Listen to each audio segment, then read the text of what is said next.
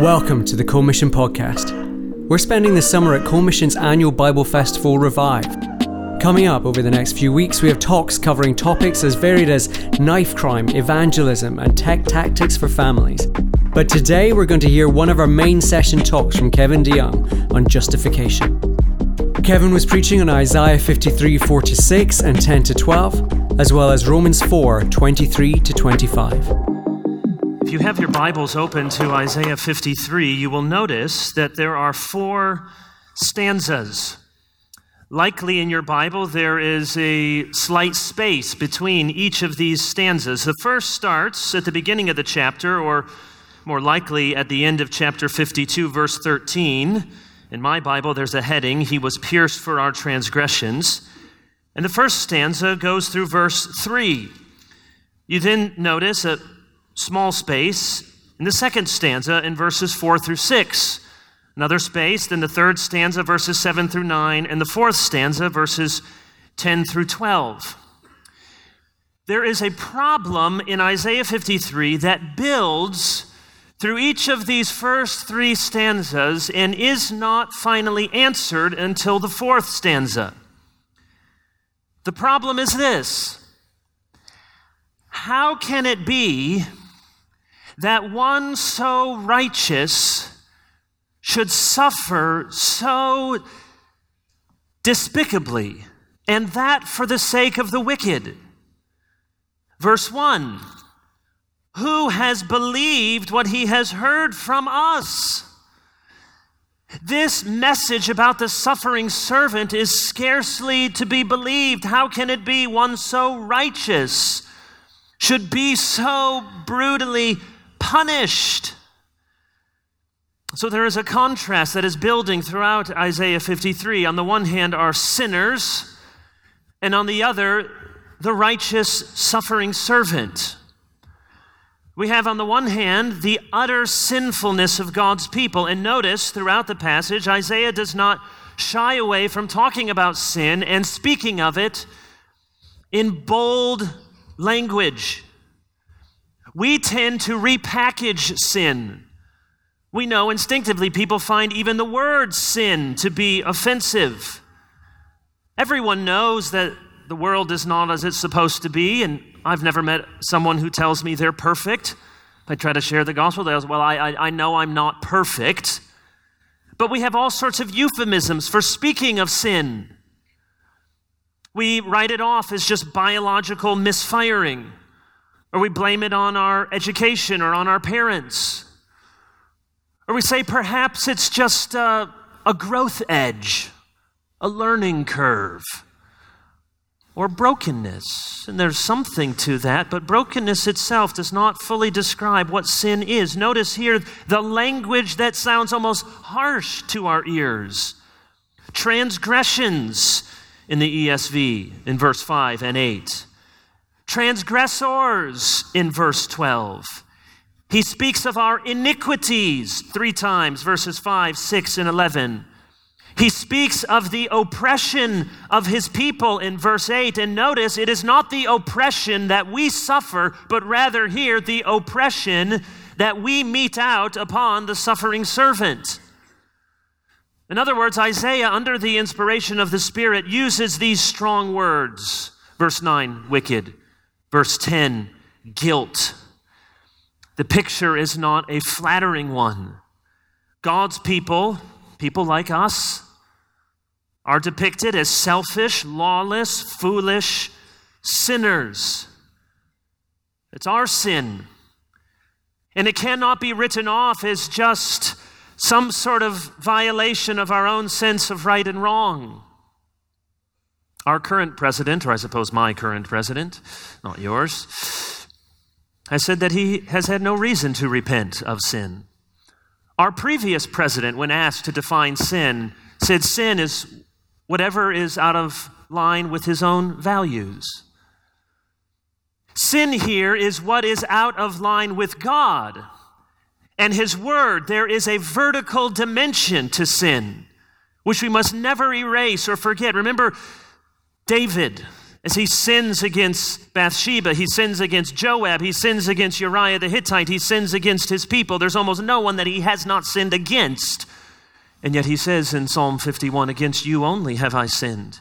Because ultimately all of that horizontal sin was an affront and an offense to a holy God. We are not just out of line with our own values, but God's law. We cannot crowdsource our commandments. I saw that several years ago. There was an article.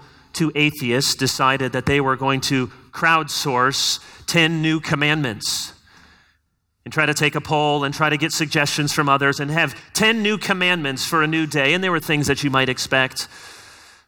Take care of the environment. Don't judge other people. They're full of a lot of things you ought to do. Care for the poor. And then interestingly, number 9 was, and there is no one right way to live. Although the other 9 were telling you all sorts of ways that you ought to live. You can't make this up by public opinion polls. Did you see the story? It happened here, and I heard about it over there a few years ago when some ministry or department of the government was christening and developing a new polar research vessel for the British government. Do you know of this? And to crowdsource the name, bad idea. And thinking that maybe it'll be Shackelford or something very regal and in what I consider to be the most British thing of all British things. Bodie McBoatface. Bodie McBoatface. That's why we sought our independence.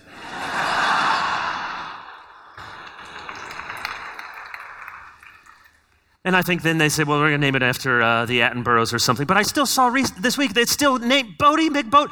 Do not base your life on public opinion.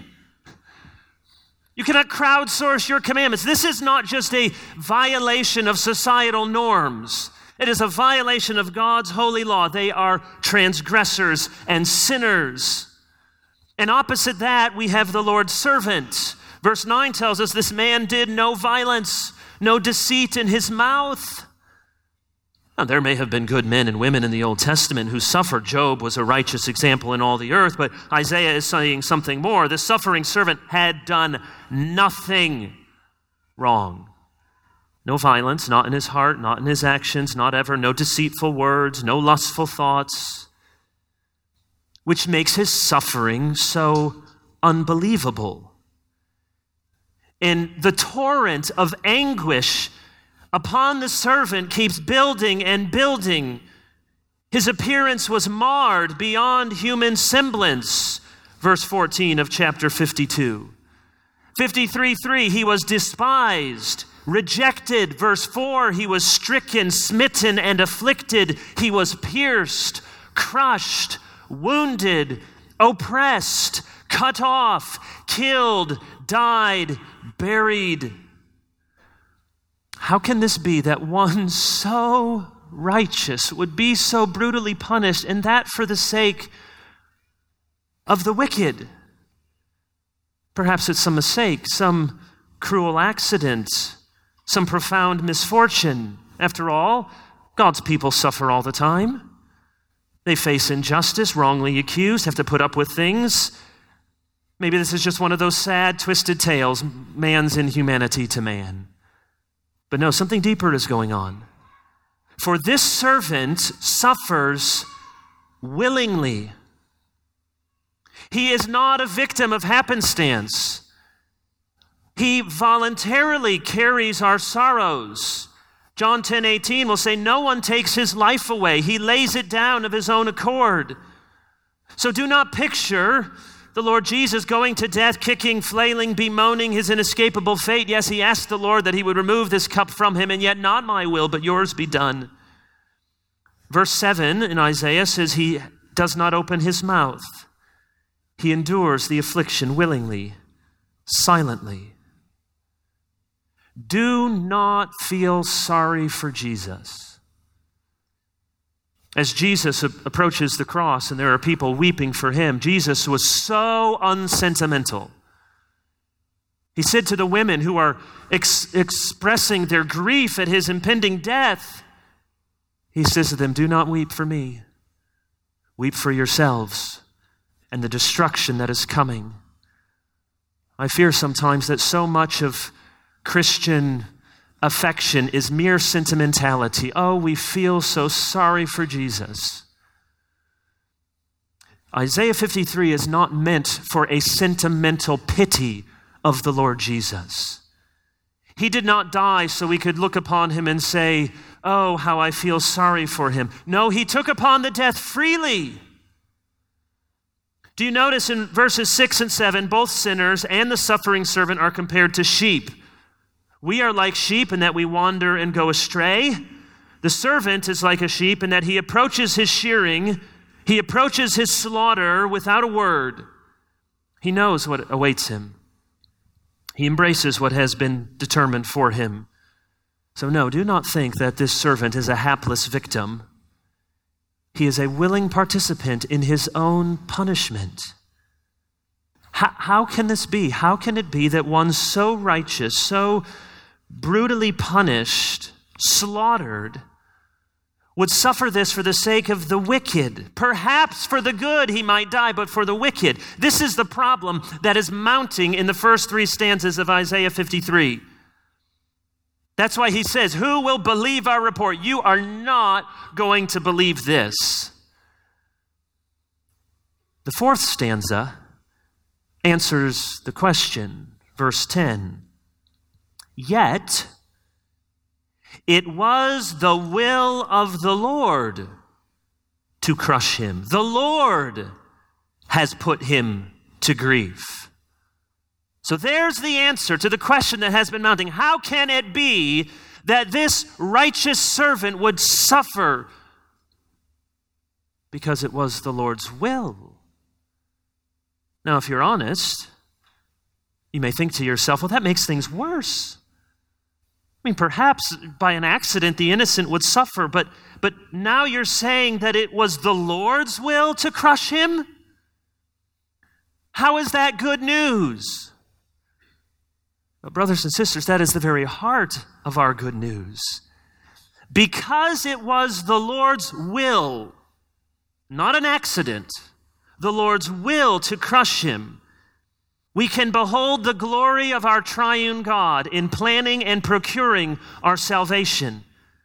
No, we must not think that the Father punished the Son as a hapless victim of some cosmic child abuse. No, the Son went to the cross freely, willingly. The Son did not appease an angry God in the sense that the Father is the divine bad cop to the Son's divine good cop. No, the Father sent the Son. And the Son, in union of purpose with the Father and the Holy Spirit, agreed to be the agent by which this salvation plan would be procured. This was a kind of God-forsakenness, but do not think this was some rift in the eternal, internal dynamics of the Trinity. The good news is that the Father did not spare his own Son, but gave him up for us all. And that the Son drank the bitter cup of God's wrath for our sakes. It was the Lord's will to crush him. It means that in the mystery of divine redemption, we must not think, so here we're getting into the mystery of the cross. We must not think that the cross changed God's mind to love us. As if prior to Golgotha, God did not love us, and then that happened and God said, now I do love you. No, Good Friday did not happen so God could love us. Good Friday happened because he already loved those whom he had chosen in Christ, already set his affections upon us, that we would be his treasured possessions. We were not some diamond in the rough. He said, you're so valuable, you're so worth it, I'm going to send my Son.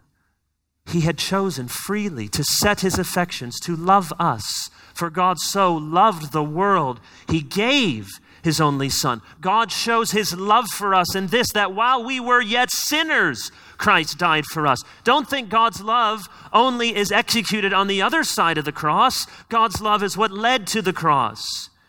In this is love, not that we have loved God, but that he loved us and sent his Son to be the propitiation for our sins. Because it was the Lord's will to crush him, we can have full satisfaction. That full satisfaction has been made. Think about it. If it was not the Lord's will, then perhaps God might have some second thoughts.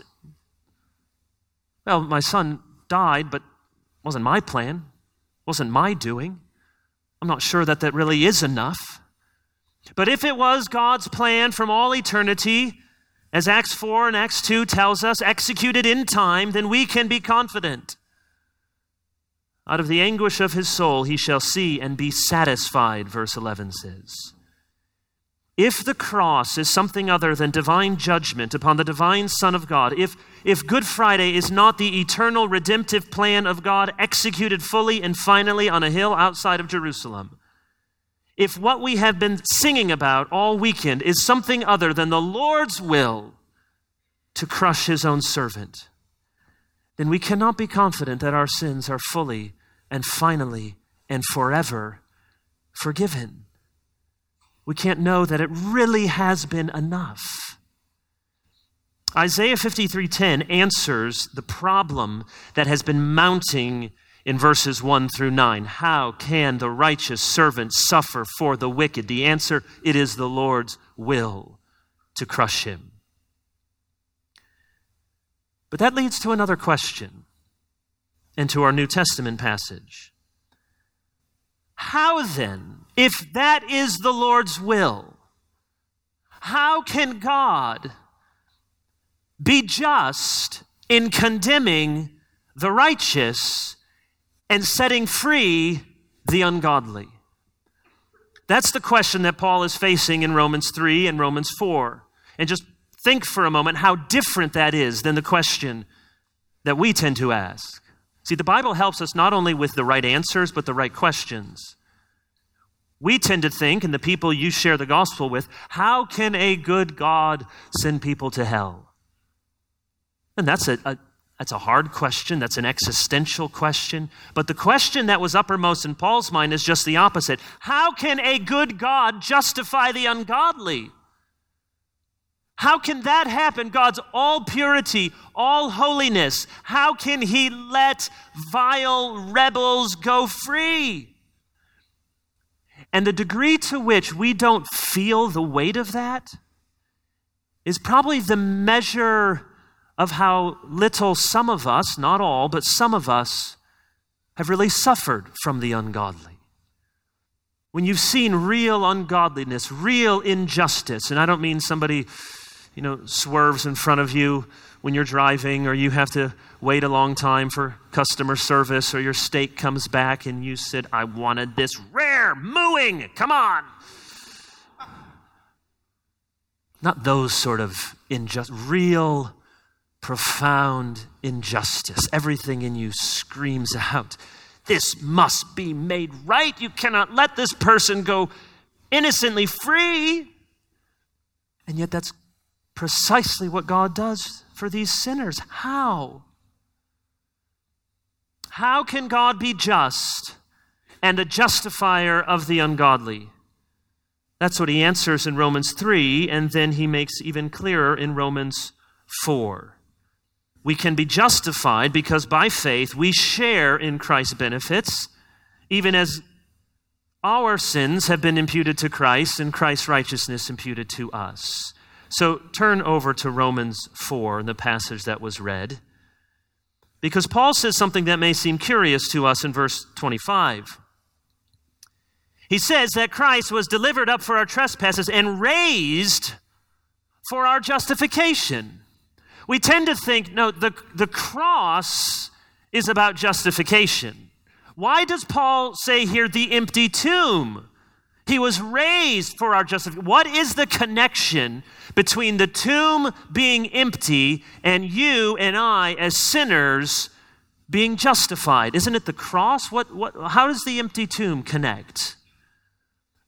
Romans 1:4 says Christ was declared to be the Son of God in power according to the Spirit of holiness by his resurrection from the dead. So the resurrection speaks. The resurrection declares something about God's salvation and about God's Son. In chapter 1, it declares that he is the Son of God. Here, it declares something about his work. It tells us that justice has been satisfied and sinners who belong to Christ have been justified. That's what it means when it says Christ was raised for our justification. So think of it this way. I have eight kids. Why 8? I didn't want 9. I hope not. We'll see. Check back in a couple of years. Suppose 7 of these kids, now the youngest is 6 months, so he has a hard time getting into real top-level mischief, but in a few years I'm sure he will. 7 of the children ride their bikes to the grocery store. We have one around the corner from us. And when they're in the store, they steal some fireworks, the ones you had last night, and they come back to the home when mom and dad aren't around or don't think they're around. They're there in the garden exploding things they stole, setting things on fire, blowing things up, and not being very bright children. The parents are actually in the house. And we come out and we see the 7 children who have participated in this crime, in this offense. They're absolutely terrified. But there was one son who did not participate in their crime. A good lad. He was up in his room doing sine and cosine and tangents and sort of things, reading Shakespeare. And then the older brother steps forward, just as the younger siblings are about to get what is their due. And even though he had no part in their crime, he offers to be punished in their place. And so mom and dad send him to his room. So you are going to stay there. And you are not going to have supper. You're not going to have dessert. And you are not going to come out until we tell you that you are free to come out. As long as the older brother is in his room, the 7 wayward children are a bit nervous. Is this actually going to work? This little switcheroo. This is not a small thing. We stole things and we set them on fire and blew things up in the yard. As long as the room is occupied, they are not confident that parental justice has been satisfied. But as soon as the door opens and coming forth is Big Brother, and mom and dad say, "Son, you are free to go." Now the empty room indicates the satisfaction of parental justice. It did work. The debt has been paid for. And so you see the connection. The empty tomb on Easter morning signals the vindication of Christ from the curse of the law and the declaration of free pardon for all those who belong to Christ. The switcheroo worked. Here's what I want you to see in closing. We are not saved by the removal of justice, but by the satisfaction of justice. I think many Christians are misunderstood on this point. It's easy to think that the cross is where love conquered holiness, and that's the sense. There's a verse that mercy triumphs over judgment. But it's tempting to think we're saved because God loves us so much, he just decided, you know what? Your sin, forget about it. Not a big deal. He woke up one morning. He was having a very good God day. He said, you know what? I love you so much. I want to have mercy on you. Your sin, I'm going to not count it against you. I'm going to wipe it away. That is not how justification works. We are not justified because God's mercy obliterated God's justice. We are justified because in divine mercy, God sent his Son to satisfy divine justice. The resurrection, then, is the loud declaration that there is nothing left to pay. Acts 2:24. God raised him up, loosing the pangs of death, because it was not possible for him to be held by it. Now that'll preach. Not possible. Jesus could not possibly stay dead. Why? Because God is more powerful than death and the devil? Well, that's true, but there's another reason. The grave could not hold the Son of God because it had no claim on him. The wages of sin is what? Death. So when sin is paid for, there is no obligation to pay the wages of those sin. That's why Peter's preaching at Pentecost says, it was not possible. Death had no claim on the Lord Jesus. Here's how Charles Hodge puts it, theologian from the 19th century. Our sins were the judicial ground of the sufferings of Christ, so that they were a satisfaction of justice, and his righteousness is the judicial ground of our acceptance with God. And then listen to this, so that our pardon is an act of justice. Do not think justification is a legal fiction, God just waving a wand and saying, you know what, the law, obligations, I don't care about it. Just wave a wand and you muggles can go free. No, God would be unjust if he did not act, even in our justification, according to his righteousness. It would be a denial of his name. And so, Paul is answering the question, how can then God be the just and the justifier of the ungodly? And the answer is that his justice was not set aside, it was satisfied. So that now, for those who belong to Christ, it would be a denial of God's name and his character if your sins were not forgiven. Most of you have heard 1 John 1:9 before. If we say we are without sin, we deceive ourselves, the truth is not in us. But if we confess our sins, he is what? Faithful and just? No, hold on a second. Wouldn't you expect it to say he's faithful and loving, he's faithful and merciful, he's faithful and gracious? All of that's true, but there it says he's faithful and just. I believe many of us have not begun to grasp how good the good news is, how secure our salvation is, just how completely and unalterably justified we are through faith in Christ. God did not set aside the law in judging us. He fulfilled it. Christ bore the curse of the law so that in him we become the righteousness of God. Not a righteousness infused, that was the Roman Catholic understanding and still is, but a righteousness imputed. That means reckoned to your account, credited. It's the difference between holding a 20-pound note, here I have it in my possession, and it being wired to your bank account, credited to belong to you. So by faith, blessing and mercy and favor are what we deserve because Christ's righteousness imputed to us, reckoned, credited. You could describe the whole plan of salvation as 3 imputations. Adam's sin imputed to us, our sin imputed to Christ, and Christ's righteousness imputed to all of those who belong to him by faith. That is the great exchange. So do not miss this. Justice is shot through the entire plan of redemption.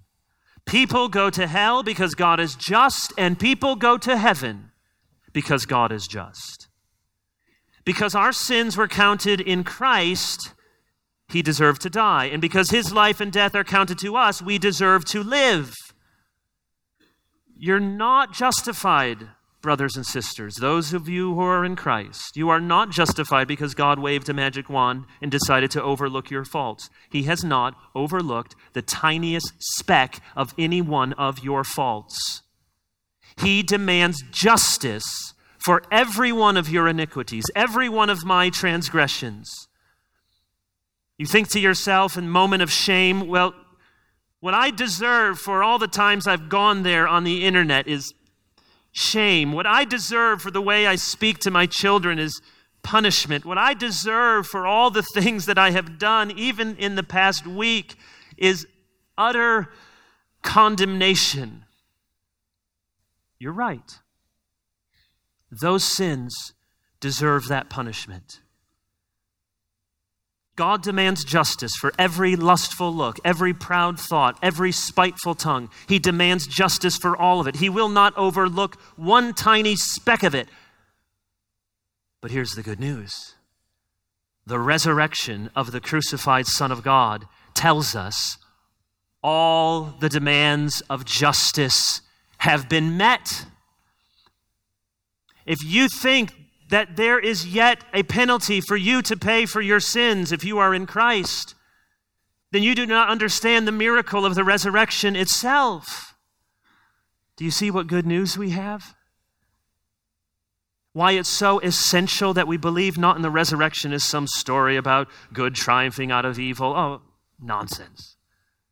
No, a real story about a real man, flesh and blood, really in history, who really died and he really rose and the tomb is really empty, so that everyone who belongs to Christ has all of their iniquities really and truly and forever forgiven. It's not a story about how suffering can be sanctified or a story of how Jesus suffered so we can suffer with humanity. No, Good Friday and Easter, it's not mainly a story about a good man who died a sad death and he came back to life so we can all have hope. The cross is about the atoning sacrifice for sins. And the resurrection is the loud declaration that Jesus is enough. Enough to atone for your sins. Enough to reconcile you to God. Enough to present you holy in God's presence. Enough to free you from the curse of the law. Enough to assure you that there is no condemnation for those who are in Christ Jesus. Enough to finally and fully set you free from the penalty and one day, ultimately, the power of sin. If you are in Christ, it will be counted to us as righteousness when we believe in him who raised from the dead Jesus our Lord, delivered up for our trespasses, raised for our justification. Let's pray.